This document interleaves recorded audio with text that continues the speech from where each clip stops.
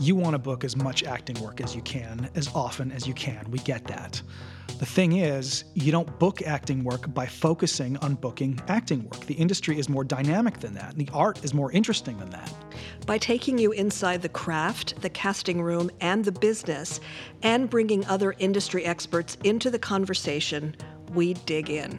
We pull back the curtain of the industry and show you how much power you really have as an artist. And by bringing your humanity to the work and the industry, you become an artistic leader, the kind of actor who books work. Even after decades of working with actors all over the world, in our classes at the BGB studio, teaching, coaching, casting, directing, producing, acting, on set, on stage, behind the camera, and in front, nothing excites us more than seeing you express your unique artistic voice, humanize the business, and book work doing it. We're here on the podcast and in class at the BGB studio to give you all the tools you need to be a championship-level working actor right now in an industry that desperately needs your voice and your leadership. Yeah, industry and artistry. This is the only place you're going to hear this. I'm Risa. And I'm Steve, and this is the Acting Podcast from the BGB studio. So before we begin... We're going to hit you with an ad here. Let's not make any bones about it. That's what this is. It's an ad. Yeah. We are thrilled and moved by the response to the podcast. We love reaching actors all over the world, actors like you, who tell us that our podcast inspires them, informs them, and makes them excited and proud to be an actor. Yeah, but make no mistake, an acting career is won by being in the consistent practice of the work, week after week, month after month, year after year. Success for an actor is in the doing. So here at the BGB studio, we offer the highest quality acting training for passionate, committed, talented, and ambitious actors. We see that kind of work transform talent into successful careers, and that makes us so happy. There is no substitute for doing the work consistently, and we offer the work of success. We are the home of your 10,000 hours. We offer ongoing and 8-week on-camera auditions, scene study, and workout classes. They're available now. So sign up now to secure your spot and get to work. Go to BraemonGarciaBraun.com/classes or click the link for classes in the podcast show notes. We'll see you in class. Welcome, everybody. Thank you for taking the time to show up today here at the BGB studio to share your stories, reflections, and insights on what it means to give and ask for consent and to create and maintain spaces in which to work. Spaces that are safe, inclusive, and protect the freest and most authentic creative and human expression in vulnerable and everyday work situations. And so in wake of the ongoing Me Too and Time's Up movements and the litany of industry professionals, many we know and have experienced ourselves, coming out as being survivors or participants in invasive behavior of any kind, we're interested, and I'm interested, and I know you're interested in continuing this conversation around consent on set, in rehearsal, in performance, in the office workplace, specific to our industry, so that we can redefine what it means to request and offer consent while doing deep creative work in storytelling in business dealings and in everyday life. And the work we do is it's sensitive. We're in an industry where our work is meant to be sensitive and vulnerable. And yet then we have to go into business dealings where often people express themselves, in what has been a very male-dominated industry in ways that are not quite so respectful, not quite so vulnerable, not quite so intimate. And so it's really a discussion that we want to have about what it's like to work in that, what it was like to work in that, and what the hope is for the future. So I'm going to talk about each of you individually to our audience so that they can know how incredible you are. So first, Laura Innes. I've known Laura for a long time. She's a brilliant and deeply sensitive director and actor with years of TV and theater credits, and you might just know her from her long-standing portrayal of Dr. Carrie Weaver on ER. She's directed episodes of The West Wing, for which she was nominated for an Emmy, The Affair, How to Get Away with Murder, Sneaky Pete, House. The list goes on and on and on. She's also a mother and activist focusing on the rights and protections of people with disabilities and those who identify as LGBTQ. Lori Zacks is a TV producer, and I've known her forever. She currently works for ABC Studios as president of Mandeville Television. She's developed, produced, and overseen shows like Castle, Buffy the Vampire Slayer, Everybody Loves Raymond, Veronica Mars, and so many more. She's been at an executive level at multiple huge networks over the course of her illustrious career. And full disclosure, she's also my cousin and a woman role model who I have always looked up to. Margaret Judson has had an impressive career so far, really impressive. She is an award-winning actor, journalist, and activist who began her acting career after leaving her job at MSNBC to join the writer's room as a consultant for The Newsroom and appeared in every episode of the show. She can also be seen on The Deuce and Modern Family. Margaret has contributed to CNN and The New York Times in the wake of the Me Too movement. Nick Ballard is an active BGB member here in An Ongoing Class. He is a Louisiana-born actor with more than 40 credits to his name. He's worked in theater throughout the United States, and you have definitely seen him in his dozens of commercials alongside his series' regular role on Tyler Perry's Too Close to Home. He's also a hand model, a print model, and he lives here in North Hollywood with his wife and one-year-old daughter. And finally, Esme Bianco. You may know Esme from a sweet little show called Game of Thrones. She portrayed Roz for 3 seasons on the Emmy Award-winning Juggernaut, and before that, she enjoyed a successful international modeling career as well as a stint in burlesque and cabaret. In addition to acting, she is also an activist and helped write and advocate for the Phoenix Act, which extends the statute of limitations on domestic violent crimes in California. Supported by Esme's efforts and testimony, the bill was just signed into law, which is amazing and fabulous. She is also a big part of our BGB creative community, doing extraordinary work here. Okay, so let's begin. Let's start with each of you saying a little bit about yourself so we can put a name to your voice. So tell us something that you've achieved in your work that you're proud of or known for, and something that you're excited about that you're in the midst of or have coming up. Okay, let's start with you, Laura. Hi, my name is Laura Innes, and I'm most well known for playing Dr. Carrie Weaver on ER for many years. And while on that show, I started directing on ER and on Wings, and now I do a lot of directing. And yeah. Great, thank you. Oh, hi. I'm Lori Zacks. I guess what the biggest thing for me, the life-altering change for me, was getting myself onto Saturday Night Live at a very young age, and that kind of catapulted me into my life of whatever it's called, entertainment, very nonlinear life. And now I'd say that you might think this is kind of amusing, that Who, me? Yeah. Okay. I'm really known for being really, really good with actors. And say more. Yeah.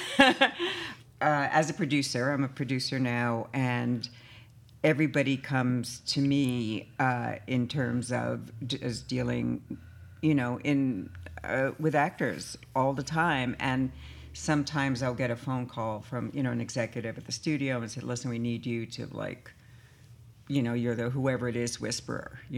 I have this amazing ability to get people to do things that they don't want to do, which I honed at Saturday Night Live, talking all those people into hosting when no one wanted to host the show. So, that's a really interesting thing, and we'll get to that because you've spent time having to whisper to actors, coax actors to do things that they might not want to do, and been the voice of the studio or the network in dealing with actors, when they're working in intimate and vulnerable situations. Yes, but I would never, let me just, in terms of the topic of this conversation, I would never, when I say I'm an actor whisperer, it's all for the good of the show. I've never asked an actor to do something that I was uncomfortable with. And yes, I've been asked to. Yeah, and we'll talk about that. Yeah, we'll talk about it, because I can't say that's true for me. Yeah, yeah, no, I know. I've asked people to do things that I would never ask them to do now. We'll get to that. Okay. It's so honest of you to say that. Yeah. I've been around a long time, and it doesn't matter anymore. The honesty. Yeah. Just admitting that. Yeah. But that's sort of a perfect segue. Well, my name is Margaret Judson. I'm an actor and journalist, so I went to school for journalism and ended up an actor. I was on the show The Newsroom as a consultant and an actor in every episode.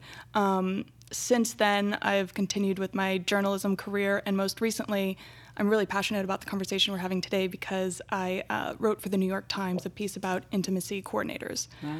And so I published that, and now it's quickly becoming something that I really believe is my life's work. Wow. That's great. We want to hear more about intimacy. I will. I'll be happy to talk about it. Yeah. Yeah, thank you. Hi, I'm Nick Ballard, an actor. Proudest moment probably would be booking a series regular off of tape. And that really changed everything. All of the work I'd done with theater and guest spots here and there, the whole process opened my eyes to the industry in a way that I was very surprised and unexpected, but should have expected, I guess. Right now I'm excited about a couple of projects to be released later in the year. Hi, I'm Esme Bianco. I'm an actor and activist. Probably most well known for playing Roz on Game of Thrones for 3 seasons until they killed me. And will you identify how you were killed? Yeah, I was strung up from a 4-post bed and used as target practice by Joffrey. So I was all filled with crossbow arrows with very little clothes on. With very little clothes on. More clothes than they wanted me to have on, but we'll get to that. Currently, kind of I guess it's an extracurricular activity. I'm working on the Phoenix Act, which is a bill in California to raise the statute of limitations on domestic violence, because I'm also a domestic violence survivor. So that is pretty much my full-time work at the moment. So that's what I'm doing. Yeah. Wow. Very affecting, right? Yes, incredible. Yeah. All right. Thank you. So let me just ask you, and anybody can answer this, what does consent mean to you on the workplace, on stage, on set? What does that even mean? What comes up with the notion of what consent even is? Just to define that concept for yourselves. Yeah, I think that's such an important question because it's so easily taken off course, especially when we start to talk about gender parity on set and the understanding of power. And that's how I would really define consent right now, as I'm thinking about it sort of intellectually, is the balance of power. So how easy it is for somebody to say yes or no and really truly advocate for themselves. So something that happened to me. So the reason I wrote the piece for the New York Times is because of an episode that I did on The Deuce. So it's on HBO. It's about pimps, prostitutes, etc. In the 70s. And so an inherently very sexual subject. And when I first signed up to even audition, I understood this as there was the potential for topless nudity. That was a negotiation I made with myself that I was willing to do that. I wanted to work with David Simon. I wanted to work with Maggie Gyllenhaal most of all.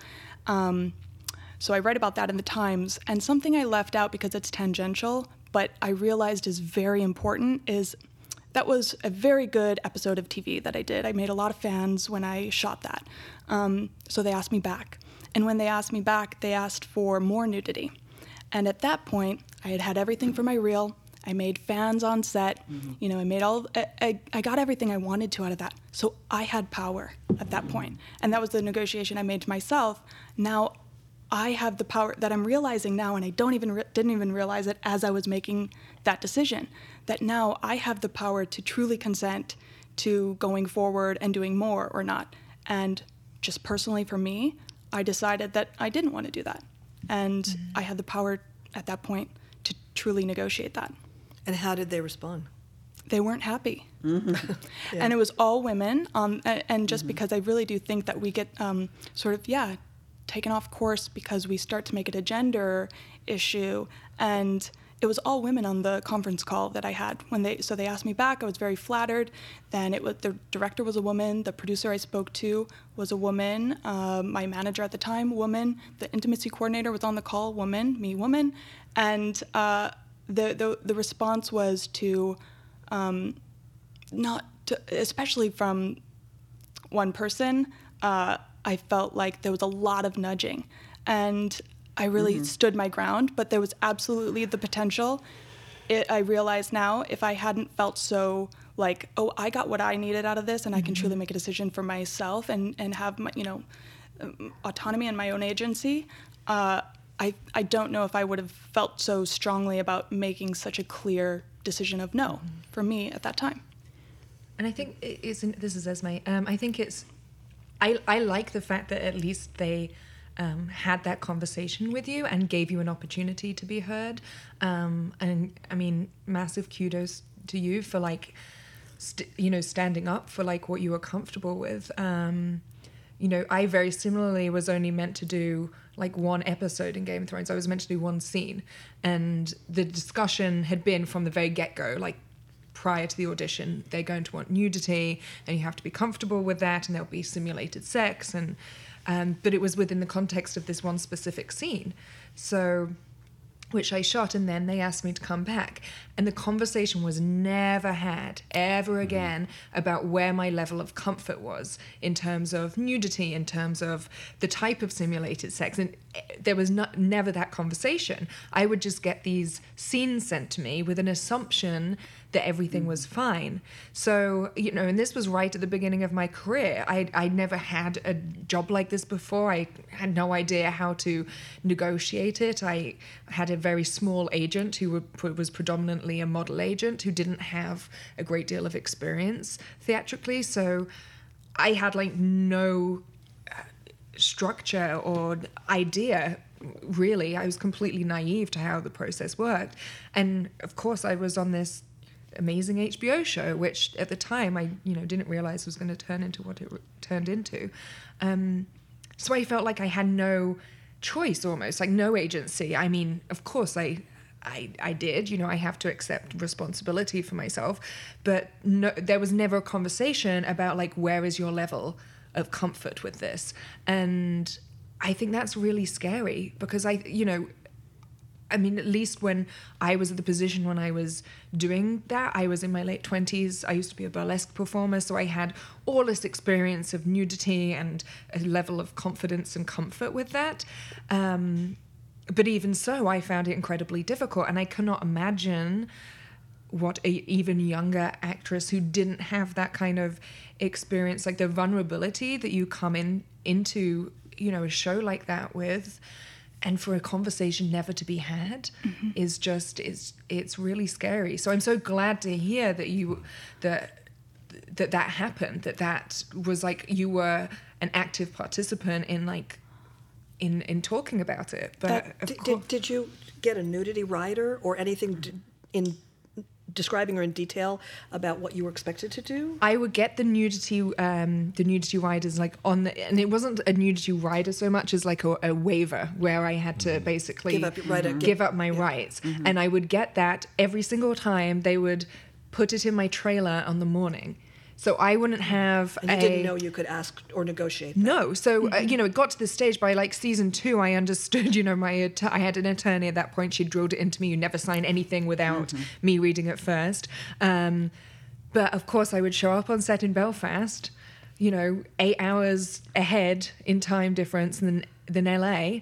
And they're like, we can't have you walk onto set until you've signed that nudity waiver. Wow. So I was in a position where it's like, I either stall an entire day of shooting or I sign it and I just get on with it. And I know for a fact that nudity waiver had in it details like they could use a body double to simulate additional sex scenes and basically make it look like it was me doing that, which I'm very grateful that or lucky, I don't know how you put it, that they never did that. But frankly, they didn't have to, given the extremes of what I did on the show. I'm wondering, I'll just ask both of you, if the attitude taken by the production on the second time you went, did you ever get the sense that their attitude was a bit of entitlement where, hey, you did, we gave you this show. Yeah. I think that is a typical tactic. Like you did it the first time. Right. Totally. Now you're a star and now you're on a hit show. why, They use why it are as you giving leverage. us a problem? Yeah. I didn't feel it so much as like, look what we've done for you. I felt it more from the sense of, well, you've already done that, so why would this be an issue? Right. It was an assumption. And, and I've said it before and I'll say it again, that I don't have any regrets about what I did and I would do it again given the chance. But the fact that those conversations weren't happening, in retrospect, is scary. At the time, I didn't think anything of it. I was like, oh, well, this must just be the way the industry works. And if I want to be on this show, then I'm going to suck it up and deal with it. Absolutely. And I can deal with it. I knew that I could, but And there was no advocate for you. There was no producer or No. another woman No. that you could speak to on the set. nothing. One thing I will say is that on one specific scene where I had this it was the scene that became known as the sex position scene, and it was like a very extreme scene with another woman, and the other woman was actually an adult actress, so she was way more like comfortable with and trying to push things. Talk about consent, trying to push things like during the scene that I was like, whoa, this is meant to be simulated sex. Like, hang on a second. But Dan Minahan was the director on that, and he's a wonderful, wonderful man, and had directed quite a lot of the L Word prior.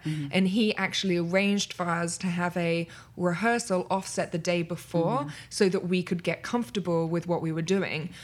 And it was the only time that happened. And it was his suggestion, and he arranged it, and he made it happen. And I'm very glad he did. But no, there was never... no advocate. And I had a female manager. She never advocated for me. I had female agent. She never advocated. There was nobody. Well, I think also what's happened over time is the more sex that has been on television and film, we haven't caught up with that kind of conversation. Well, this is Laura. The thing that comes to mind as I hear you guys talk is, as a director, your job, from my point of view, has always been to protect the actor and create a zone of comfort. And now I see some of that stuff becoming sort of integrated into the structure of a place. And I know, for me, I think a thing that's very helpful is I always send out an email generally to the actors, anything that makes you uncomfortable. And then sometimes they say have a meeting, but I always say have 2 meetings. Because the first meeting, they want to please you. So they're going to, especially a guest actor. And I think that's a really important distinction between guest and starring actor. And then that third conversation, you've developed a bond with them, so you can really have the actual authentic conversation down to things that are emotional, things that are a history of abuse, things that are religious, things that are, I have celluloid here, please don't photograph this. And I think that makes that structure happen. And then once you have that structure, you can go crazy, because everybody knows the rules. But I do think it's really, really hard to be a guest and be in that position. And still, most of the time, it's a male, Yeah, I was set. going to say that.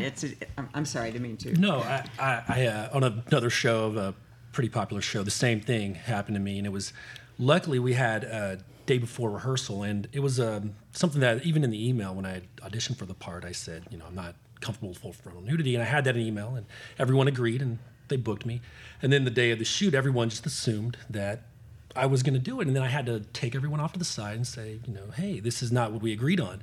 And they were just like, what? And then I go to my trailer, call my agent, and they work it out. But we had a day, and I was so happy we had that day, because if we didn't, because of the pressure, being nervous, I might have said yes to doing something I didn't want to do. It was a surprise to me that everyone just assumed that I was going to do that. Do you think they assumed that because you're a man, or because it just was, you're on the show, you should know what the culture is here? Yes, but the show hadn't released yet, so there were just, you only knew little bits about it. But I questioned that. Is it because I was a man? The thing that happens on these kinds of shows, and I think I'm not defending this at all, because I did 4 years casting Masters of Sex, and we had sex all the time. We had people coming in the room to audition where they had to simulate masturbation, and we would have to tape them, and hopefully sometimes they went a little too far, but that's another story. But the fact is that I think I know what happens is that people get so deep into their own stuff. There's, as you know, Laura, and you all know that you're trying to make a show, you're trying to make a movie, and you just are not thinking about what those actors' needs are, because like they should show up and take care of themselves, or we'll deal with this when we get there. I had so many times directors would say, what you want me to call them and talk to them about what? Well, there's a very intimate scene coming up, so you just have a conversation so everybody's on the same page. And in the rider that I created, that I wrote, beyond what the studio had, you have to explain the director, and I don't know how you would feel if you got this, Laura, but I said, you have to almost give a shot list and tell the actors how you're going to shoot them, because nobody was being responsible. Nobody was stepping up and thinking about ahead of time a show run by women who, and every time I'd say that to them, they'd go, oh, we have to deal with this again? And it wasn't that they were being ignorant or neglectful or mean-spirited about it or dismissive. They just had so many other things to do. It didn't dawn on them to have to take care of people that way. And so, those situations come, like, of course, well, why wouldn't you, show your whole body? You have a nice body, Nick. What's the problem? I mean, why don't you just, But you signed something. You said you weren't going to do it. And it was an email. It was from the beginning, but because sometimes you get to set, you get your contract, then you go to rehearsal. You don't see your whole contract. And I did. I saw the writer afterwards, and I looked at it. It had all of those things you're talking about, and I realized they could do whatever they wanted. But you didn't get that ahead of time? Well, we were in a hurry to get to rehearsal, and so I had it. No, I'm talking about a week before. No. But you said you made it clear to your reps. Yes. And then, but they were still confused. Yeah. But to Risa's point, I think that's why, because that's something that I was always very aware of. Like, I appreciated that nobody on set has time to do anything except take care of themselves and their own job, because everyone's always so busy. So I think the intimacy coordinators, that's so incredibly important, because that is their one and only job, is to look out for the actors and to have the conversations with it and be the advocate, so that an actor isn't trying to scramble to like make a call to their agent when when there's a 12-hour time difference. And I was very lucky that I had other actors advocate for me a lot on the set of Game of Thrones. Like, Peter Dinklage pointed out that somebody was on the half, that there was somebody hiding on the half of the set that was meant to be cleared, so that my dignity was, give me some shred of my dignity when I'm like, moving my leg across to get onto a bed while totally naked. But he shouldn't have to do that. It shouldn't be a situation where you're having to speak up for yourself in a room full of very often men, to talk about something like very intimate and private. And something I always compare it to, just to sort of give reference, is we always have a stunt coordinator.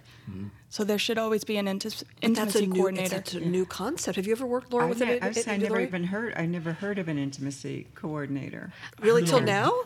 Just this minute. Are you serious? Wow. Seriously? Yeah. I was in the car. I heard on the radio. My wife and I just looked at each other. We were like, about time. Right. I have never heard it. Never heard it. But I have to say, listening to you, it makes me feel so bad, because that I consider that as a producer, that's part of my job. And it's not just to look after the women. It's to look after everybody on the show. But specifically, if there is going to be a sex scene, I'm always there. Always. Like, there was, if I'm not there, then I send somebody else there. There is no reason to ever feel uncomfortable at work, that there's no one there, for you. And yeah, everyone is doing their job, but I do believe that's unfortunate. And that's, it's just so important that somebody be there. And I have to say, and this is not all male directors, but from all the directors that I've worked with, men and female, there is a difference between male directors and female directors, at the very least in terms of sensitivity. I have a couple things that I'll say briefly. Is like, as a director, working with an intimacy coordinator or even a producer who's speaking to the director away from me, I find very disrespectful. because every moment of that scene is influenced by every other moment. So to have an actor come to me and they said this, I think that's really tricky. Well, So aren't what you about all there stunts? together? Sometimes, Yeah. sometimes not. Yeah. So have you worked with intimacy coordinators on occasion? I've only worked with one as an actor on stage. Yeah. And I found it really helpful.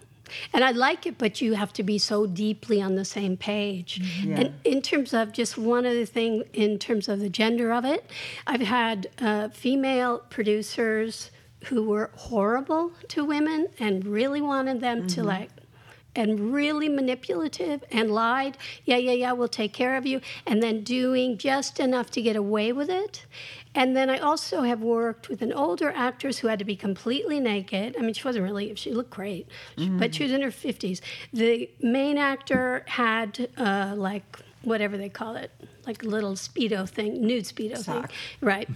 But he had more than that. He refused to just wear a sock. She was buck naked, and so she pulled me, and she had been, I'll do it, it's all fine. And it was a funny scene, so I was less concerned about it. But then on the day, she got really upset. We went into the bathroom in this house, and we were there for 45 minutes talking about, because she had certain things about her body from having 2 children, and I said, some dude is not going to be in here talking about this.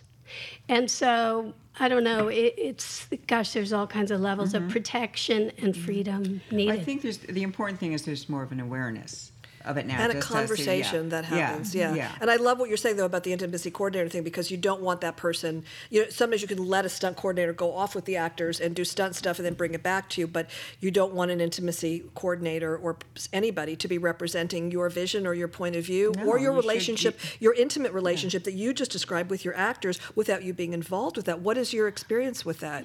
I do understand what you're saying, that there is a difference between stunt work and intimate work, and I do think that's an important distinction.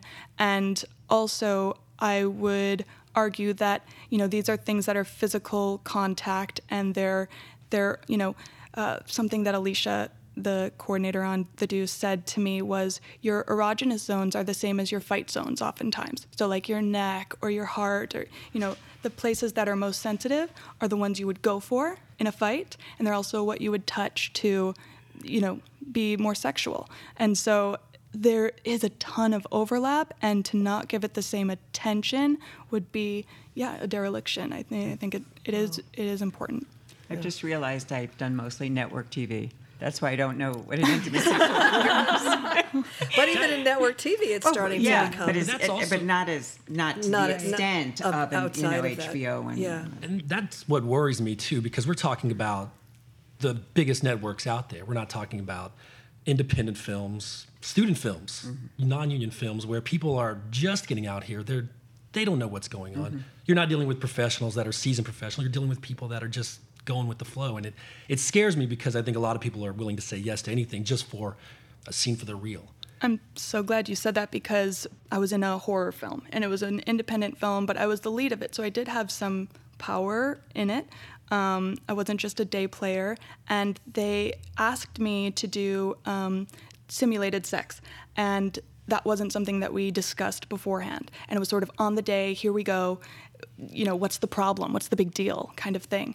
And it wasn't something that I wanted to do, and it was actually in my contract that I wouldn't do simulated sex. And then because, it was an independent film, and it's a little bit even easier to cut corners, I felt really bullied into doing it. I ended up not, but that was a time where, oh my gosh, I wish somebody had been on set to say, here's what's in the contract. This isn't an emotional thing at this point. It's written, here it is. There's no arguing with that. And an actor or actress should never have to make the choice between feeling comfortable at work and possibly losing their job.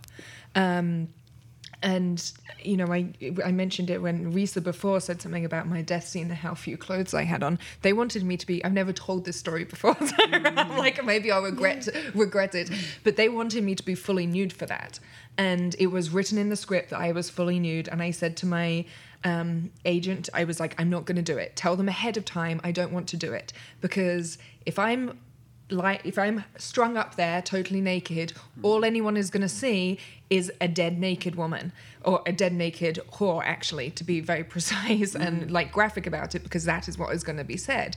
Whereas this whole, the whole point of my death scene was to show like the horror of what this young king was willing to, the extent he was willing to go to, how brutal he was, how cruel he was. No one's going to be talking about that if I'm strung up there naked. So I said ahead of time I wasn't going to do it. I get to set, I walk into the trailer, and there's the nudity wafer. So I come out, we go to set for rehearsal, and I say to the director, he mentioned something about alluring to the nudity, and I said, well, I'm not going to be naked. I want you to know I'm not comfortable doing that. I told everyone ahead of time I'm not doing it naked. And he goes, oh, okay, well, and this is in front of the entire crew, not a closed set. And he said, oh, well, we'll talk about it later. Okay. So the later comes, I'm back in my trailer, I'm waiting to be called to set, I get a knock at the trailer door, and it's the showrunners. And they say to me, we heard that you won't sign the nudity waiver. I said, no, I won't sign the nudity waiver, I'm not doing it naked. You want to put a dress on me and rip holes in it and douse it with blood so you can practically see through it? I don't care, do that, I'm fine with that. But if you string me up there naked, all that they're going to see is a dead naked whore, and I don't want to do it. And plus, I'm dying on the show anyway, so what have I got to lose? But that's the stage it had to get to, that I knew that I was going to be off the show, so I felt I had the power to put my foot down.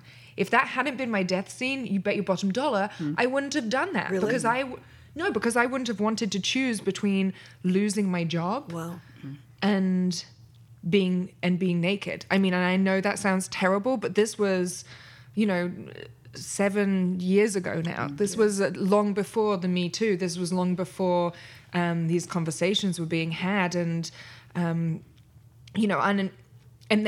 I basically had to hold up the day's shooting because they were like, well, we can't shoot until we've got your nudity waiver. And I was like, well, I ain't signing a nudity waiver. So if you're going to make me the diva that won't come out of her trailer, then so be it.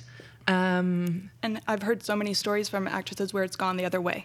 And they, just like you said, you're holding up the day. Like, come on, time is money. Let's go. Yeah. And you're a young actress on set. And you shouldn't have to make the choice between feeling unprofessional, because that's how it made me feel.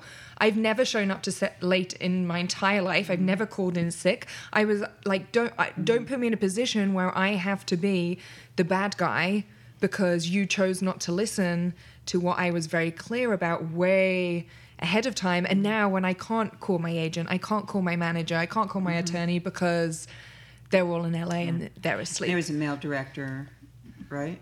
Male director? It was. To male showrunners. Yeah.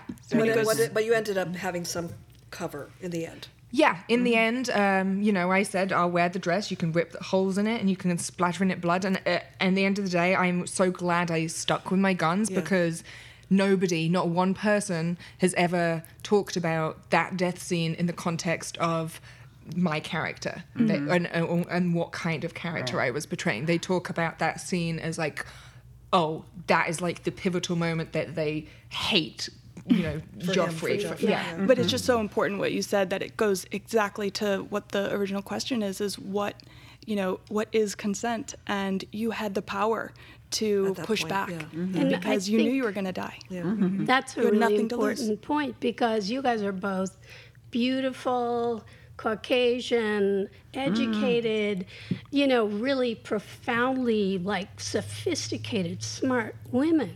And so for you guys to go through that journey that took so much bravery and thought, I have people on the set, it's their first job, they're people of color, they're very young, they come from some messed up home life. So gosh, those people really need it even more. I mean, everyone does, but but they have they don't know to advocate for themselves. And just even the way you talked about the difference from the beginning to this last moment, how you started to advocate for yourself. Are there any other situations where it's not just about nudity, where it's about a certain kind of vulnerability, a certain kind of exposure. I've heard from a lot of actors of color where they're asked to do things that are, the antithesis of who they are. They feel it's stereotypical, and that's being, even though you're being beaten as a woman or a man on the ground because you're Middle Eastern or because you're black or whatever that is, and then you're being represented in ways that, again, you didn't really sign up for, but you get there, and before you know it, you're compromised.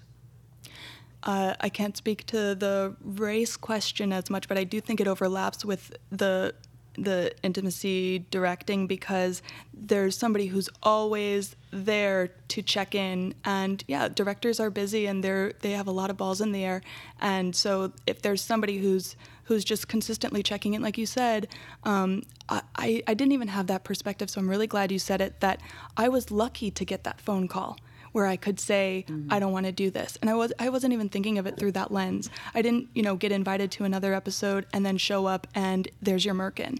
And so that there was somebody there. I know that conversation, hearing that and reflecting on it, I know that conversation, that conference call happened because there was an intimacy coordinator, and she knew that these are just the steps that we go through to make sure that there's full consent and understanding of what somebody's getting into. Yeah. And for the most part, I mean, my situation was extreme, but for the most part, people are happy to be there, and there's some negotiation to be had. Okay, yeah, you guys can douse it with blood and rip it up, but there's got to be something covering me. Okay, we can come to some sort of agreement. I know that's exactly. And intimacy just that intimacy coordinators are now on set, and people are really certain people sometimes have been resistant to it and called them, for example, I've heard this one story where they were called the sex police, and they're not there to sort of police things or make sure no sex happened. Sex is part of the human experience, and we're all there to express the human experience. Nobody's trying to dampen that, but there's a negotiation of real world and fictional human experience that we do need to sort of bridge that gap on, and there's somebody there to facilitate it, so it becomes sort of this no-brainer of, somebody can just make our stories better, and everybody gets to be part of it. And help people have a voice. Have you ever been in that situation where you've been with somebody who's pushed too hard, a fellow actor? Yeah. Violence or sex or any kind of version of being asked to do something that is in a vulnerable space. Yeah, and it goes back to your first question about consent, because I think it has to be more than just the two actors. It has to be everyone on set, because I've been in positions where I've had to be very violent with women, and the directors, sometimes they just say, hey, you can figure this out. It's like a thing that there's consent between him and I just say, early on, a director asked me to do something when I had first moved here on a TV show, and it can't get too far, it's on network television, but I was young and I was like, yeah, okay, and then he comes back and he's like, don't do that, and I realized what happened was I had pushed the limit. And everyone probably said, he didn't take the blame, I don't think, but I probably took the blame for pushing it too far, but I was just listening to him, and I learned a lesson that day early. So now I put the responsibility on myself. If it's violent, if it's someone who feels uncomfortable, I just say, I'm uncomfortable. Because sometimes people don't want to speak up for themselves. And one movie, I had to rape a woman, and she was as okay with it as she could be, but in private we talk, and I felt like she was uncomfortable, so I just made it that I was uncomfortable, and it helped, because then everyone had to have the conversation. Because I've been in that position before a number of times where directors are just like, you got this, work it out, you'll figure it out, and I'm like, no, that's not how this works. Well, I think certain directors are uncomfortable with sex scenes. It's not just the actor, and I know 3 instances where on sets I was on where the director came in, he didn't have a shot list, he didn't know what he was going to do, and it was just, you guys, you got it, just work it out. He was clearly uncomfortable with it, because the writer, who was a woman, said, what are you talking about? How can you not know, what you're doing here? Because these things have to be just like a stunt. What you were saying, they have to be choreographed. And if anyone says to you, right, too. And if a director says, you got this, you know that he just doesn't want to deal with it, or she. I put a stop to it usually now. When I hear that kind of thing, I'm just no, I don't have it. I'm sorry, but I don't have it. Direct me. Yeah, please. Direct me, get some coordinator in here. Yeah. So Laura, how do you negotiate that when you're doing something that's physical? Well, for me, I like to sort of dial in the actors and the stunt coordinator as soon as possible. And like, it's hard because nowadays you get scripts late so often. But even if I know there's a fight, I can say, okay, what's the tone of the fight? Who's involved? And then if we work together, I try to work with the stunt coordinator and not only talk about the moves, but talk about what is the meaning of the scene beyond the moves. And come up with safe words, come up with just over and over. Let's do it again. Let's do it again. Where are you going to put your hands when they're on her neck? Are they on the collarbone? What, you know, and to really marry those technical worlds and the emotional life of the scene, because then someone can really play full on in their face, which for both things is really where it lives. I mean, in someone's eyes. So that's helpful to me. Yeah, I would love if there was a vocabulary for it. I believe you had mentioned that because dancers, they know their moves and it looks beautiful when it's done, but there's no word for a touch or, you know, a specific move because a sex scene's going to be sexy. And if you do it... Is it, Nick? Is hopefully. Yeah, right. Yeah. Debatable. Yeah. The actors doing it. But if the actors look comfortable, it's going to be sexier. Maybe. If it's meant to be, If it's meant to be, yes. But if there were just That's such a good point. Yeah. Yeah, that things would have an arabesque is understood. And what then that you is. can make it your choreographed own. and coordinated. Yeah. But I think we forget that all of these things have to be, you know, psychologically, emotionally, and physically, you know, coordinated. You know, one thing I'd love to just jump into in the midst of all this, because we are the BGB studio, we are sitting here in Studio A where a lot of work happens, a lot of very intimate, vulnerable, physical, personal work happens. I was in class this morning and one guy was on top of another woman and they were making out and rolling around, and all I could think of was, please, did you guys have consent conversations out in the hallway? They know each other well, but you know, it's really important to us, and we hear stories, and we've had situations even here where, you know, you're working on a scene in class, just like you might be in rehearsal on stage, but there's no intimacy coordinator in class. We are the intimacy coordinators. And what happens, and I know for those of you who are actors and have been in class, when there's a scene that it requires kissing, touching, any kind of act of intimacy, emotionally or not, and physical contact or pushing, or, you know, what do you do? Because I've seen actors give up their power even in class, you know, and then walk away ashamed and regretful, and there's been no money at stake. So any thoughts or feelings about that?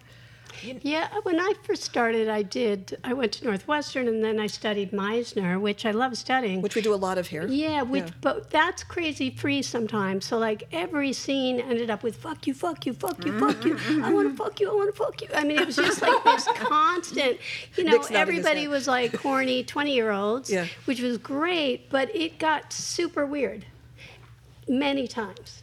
And nobody was there. The teacher was in the same mindset, like, we just got to go for it. This is the art. Let's go for it. And then on top of that, you're rehearsing with people in your apartment. You don't know who they are. The scenes push buttons for those people. So here you are in your apartment, and some dude starts freaking out about how he hates women or whatever it is. And the class is sort of a mini version of the set. Because even though there's not money, there's status, there's desire, there's the teacher, there's the students who are really good actors that you aspire to be. So I think there's the same issues of power. And hierarchy, yeah. And I think it's so difficult especially if you're working in, you know, with improvisation. You know, I had a scene in class once where we were improvising and the other male actor like shoved me up against the wall. Was that in our class? Yeah. Oh. Sorry. That's okay. But really quite violently. But he wasn't to know. We hadn't discussed it beforehand. Obviously, we're you know, improvising is where the improv went. You know, I feel like he wasn't being inappropriately aggressive, but it triggered me, and I didn't know what to do because I was triggered. So it wasn't even about like being able to say, oh, let's stop the scene, I'm not comfortable, because I was in trauma response, which meant that I froze up and I stood still and I tried to make myself small and I didn't say anything, because that's what you do when you're in a trauma response. So it's so difficult, because how do we have that freedom to improvise? And I have a certain amount of like, well, my shit is my shit, I have to deal with it. But at the same time, everybody has shit in it, and no one is to know what it's linked to. And I think, oh God, maybe I've done things to trigger people in class before, and I stress out about that. And it's like, how do we get to a place where we can have creative freedom, but we can, like when you're not able to have those conversations ahead of time, like what? We have to have them ahead of time. Mm-hmm. Yeah. But Esme, we have to have them ahead of time, especially going into either a Meisner repetition round or an improv where you don't know even what's on the page. You have to have those conversations ahead of time and say this is safe, or have a safe word, or something where people are just understanding what the boundaries are. I love this idea of the safe word, because you can, even if you're in trauma response, you can say a word. Oh my God, yes. Even at that point, you can go, pineapple, heffalump, whatever it is. And sometimes you can tell people, because you want the scene to be so viscerally great, but if you see it going there as a director, you might say, put that into another gesture. Move away from her then. You cannot go towards her. But don't lose that mojo, Yeah. And that's a structure, too. Yeah. I try to treat it as if I'm on set. Even if a scene is improvised and I want to kill this person, this guy, I'm not going to punch him no matter what. On a set, I'm never going to punch him. I'm never going to kiss another woman if that's not what's been agreed upon on set. So I try to treat class like that. We're going to have a conversation. And if we didn't, no matter where it goes, like you said, whether it's into another action or something, just don't go there. And it's pretty amazing where you can get mentally, and that you can learn a lot from that. Withholding that aggression, physical violence. And also dealing with what's underneath all Yeah. that, because again, there's usually something else that's happening that's triggering that kind of aggressive response. So what does that look like? But these conversations in class, before class, have to happen, and we're trying to be vigilant about that here, so that those kind of traumatic experiences don't happen, or people don't misunderstand each other and act inappropriately, behave aggressively or inappropriately. And imagine everybody has different triggers. Well, this is the thing. Exactly. And it can be something for one person they're completely fine with, and something for and it might seem like a benign situation that you're like, oh, I only gave her a bit of a shove, or whatever it is, I only stroked his hair, I only did this, that, and the other, but we don't know exactly. We don't. Everyone has boundaries in different places.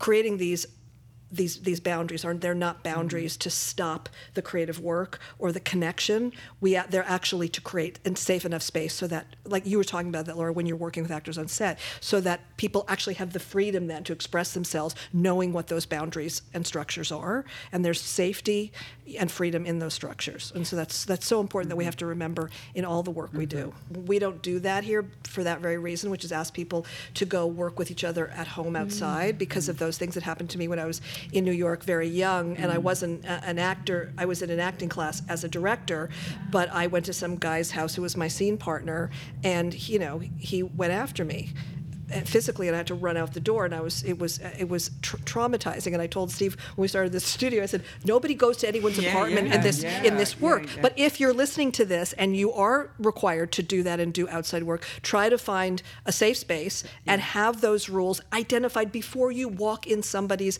space or apartment. Always say ahead of time, this, especially you're going to be doing an intimate scene with no supervision and no guidance and no boundaries, it can get risky. So not only do I not advocate, we don't advocate for that, but also if you do that, have those rules and boundaries that are super important to you. And whether you're in class, in an audition, in rehearsal, whether you're dealing with a class scene partner or with someone you think is in a power position, which is often imagined, and feeling pressure to do something you're not comfortable with, you have to look at your part in it and not make yourself small or powerless, Yeah. Well, my question is, when you're talking about people who have maybe from the top, asked for something, what is their motivating factor? Or I don't want to put you on the spot, but you said that sometimes you've asked for something that maybe you wouldn't ask for anymore. What motivated you to do that? Was it in the beginning when you said, there have been times when I've asked people? Oh, Yeah, well, I mean, it's your body. yeah, I mean, it's some dark nights of the soul there, Yeah. you know, when I would, working on the doors, I'll say this, I have no problem with it. And I'm being asked. You were working with some rough rough directors. cats, Yeah, yeah. rough I have a directors. story about that. Oh, you do? Yeah. Everyone's got their door story. But, I'm being asked, like, I got called in the middle of the night to come down to set to go into a trailer and ask a woman, she has to do a blowjob scene, and she didn't really understand that. Could you just convince her to do the blowjob scene? And I got out of bed and went and did it. And gave her you money. wanted to make. I'm not proud of that, but I did. And, So glad for you to say that. It's just helpful to hear you because say I that. was drinking the Kool-Aid, and it's not that I didn't. I mean, on that same movie, I would argue about how to portray women and how to do better in how the women were portrayed and how the Meg Ryan character was portrayed, even though it was a real person and fought for the voice of the women in that story, but. I don't know why I did those things. I just thought it was my job. I thought it was my job. You didn't even think about it. You didn't even think to question. That's the thing, and that's we have to take responsibility for the things that we saw, the things that we allowed, all that You stuff. weren't conscious of it. Yeah. I mean, we did a pilot together where the producer, somebody who I was working for, was asking to meet with the actresses privately, and I didn't think anything of it, sending these. But you and I had an young argument actors. about that. Yeah. I don't even remember. Yeah. But what was I arguing? Just let's just leave it do alone. Leave it Usually alone. Risa just leave it alone. Yeah, yeah. And it's you just don't. It didn't even cross my mind things that I had heard and seen.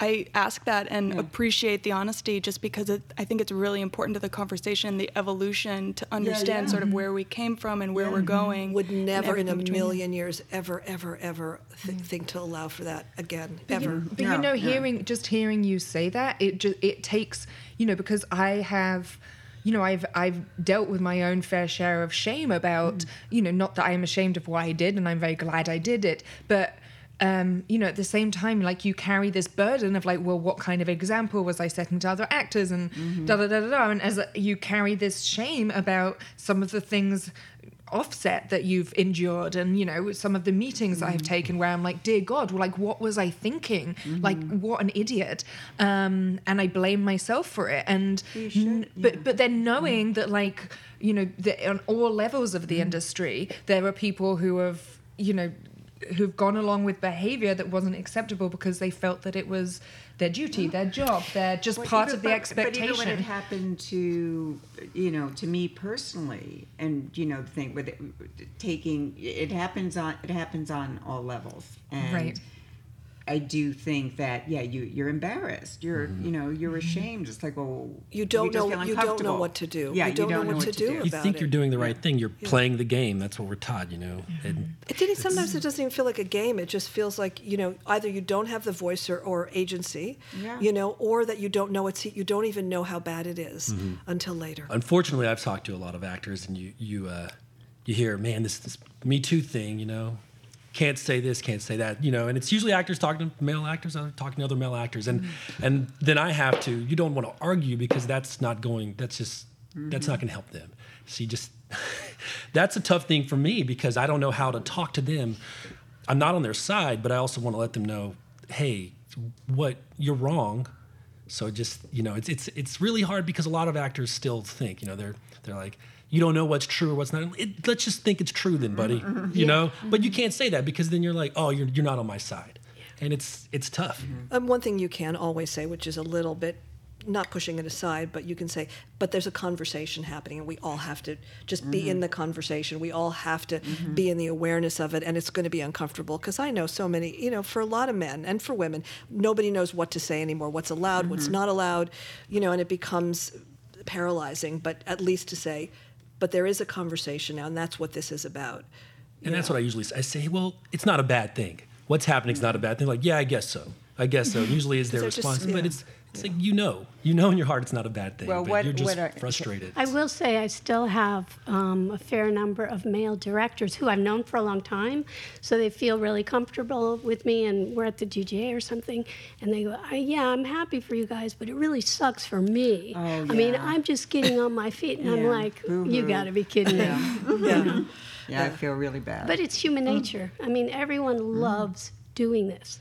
And that's sort of the motor for the manipulation to a certain degree, because, gosh, we're so lucky to do it. We love it so much. So it's really hard to walk away. And honestly, I'm in a different position because, I've got my nest egg. I have my life. It's stable. It's right. So I can walk away from anything. What do we have to do, each of us, all of us, to perpetuate and create change in how all of this functions: consent, vulnerability, safe and supportive workplaces among men and women? This could be ambitious, but I would love if film schools or theater schools introduced a class on consent, general education, something like the coordinator on these sets, just to teach people coming up, young people, how to deal with other people, men, women, in every situation. But there needs to be an understanding between everybody. It can't be someone who just says, you guys will get it. And if we were taught that from a younger age, just like, what camera you're going to use, the lighting, things like that, I think it would benefit everyone. I think what really comes to mind as we're telling these stories is just diversity of power, because I think that balances any sort of situation, that you have, diverse power structure so that it doesn't all rest on one type of person who has one specific perspective. And I know that now stars are more often putting in their writers that there needs to be this percentage of diversity in this specific way that they are advocating for. And to be honest, from the stories that I've heard, I haven't personally experienced that, but from the stories that I've heard of people who have been on sets like that, is that it is a little bit rockier when there are people who haven't had as much exposure, as much experience, but it's for the ultimate goal of getting those people experience so that they can move up through that power structure. It creates, a more diverse power structure. And I would just reiterate what I said earlier, that from behind the cameras, that every time there is an opportunity to make a change or to fight for something, even if it's the smallest little thing, the smallest little characteristic in a character, or to fight for somebody you really believe in, to just take it, because every little bit is going to have some repercussion. Yeah, and I guess my 2 cents would be it's changing a lot. It hasn't changed enough. I think creating your own material, I think meeting with other writers, other directors, how did this go for you? And creating this connection and this sort of foundation. So when you are in the heat of battle and everyone's ready for you to fall on your face or cry or whatever, that hopefully you have some fortitude to get through it. And And I think sort of following on from that, and like what I mentioned earlier, was trying to remember in the craziness of the industry and the competitiveness of it and all of that, that we're human beings, and when you can, and I recognize we're not at a stage where you can always do this, but using your voice for somebody, especially somebody else who hasn't been able to find their voice, or is like that one person who's saying something, like backing them up, like you said, just being that one person that goes, I'm gonna support my female co-star by saying I'm not comfortable either, because then I know that she's gonna get what she needs. And I think those little things are gonna work. And that can also be it's a great thing to do, to support the woman. And it can also be the background artist or the craft person or the animal trainer. Or you see somebody, you constantly see people, if they get a chance, they're going to get in there and, try to get something going. So you have to be, everyone has to be culturally on the same page, and sometimes ideally. it only takes one person. Because most of the time people know what they're doing is wrong. It's just one other voice can make a huge difference. Thank you all so much for participating in this. If you have any other thoughts, let us know. And let's just keep having this conversation. I think what I'm learning out of this is just to keep having this conversation, not to be afraid of it. I love the notion of slowing down and remembering that we are human beings trying to do creative work in vulnerable spaces that really requires us to show up and remind other people what that looks like so that we can get back to the work we love and the stories that we want to tell, and not to get caught up in all of the other things where the train is just moving too fast. Yeah. And that the other side is not the other side, quote unquote, because they're not the other side, but they're not the enemy. And sometimes if somebody feels that way, they get even more sort of puffed up and it gets worse. So, it often comes from fear.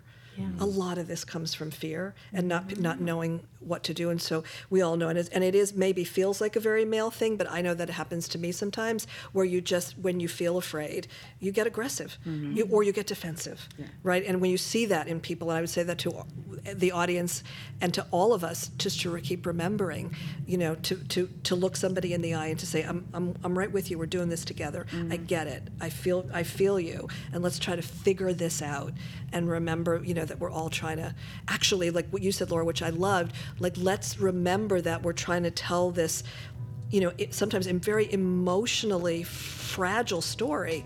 And if we all pay attention to that and have a language for that, then we'll be able to work more efficiently and rise to new heights. So here's to that. Cheers. Thanks, everybody. Thank you. thank you.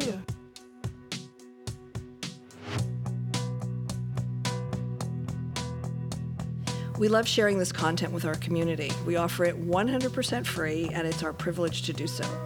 If you're loving this podcast and are interested in offering something in return, go ahead and subscribe to the Acting Podcast. Then find us on Apple Podcasts or wherever you like to listen to your podcast and leave us an honest rating and review. Your words will help us bring this work to even more actors and artists around the world. Thank you so much for listening and for being here with us. We love how this community shows up for us and for each other, online and in the studio. And as a thank you to our incredible community, we want to give you an amazing free gift. It's called the Comprehensive Guide to the Perfect Self-Tape. So all you have to do is screenshot your review, send it to theactingpodcast@gmail.com, and we'll send you an exclusive gift of the Perfect Self-Tape Guide to take your work to the next level. And come visit us online at thebgbstudio.com. And if you're in LA, Atlanta, or New York, jump into a class with us. We're here to get you into the kind of shape necessary to be successful.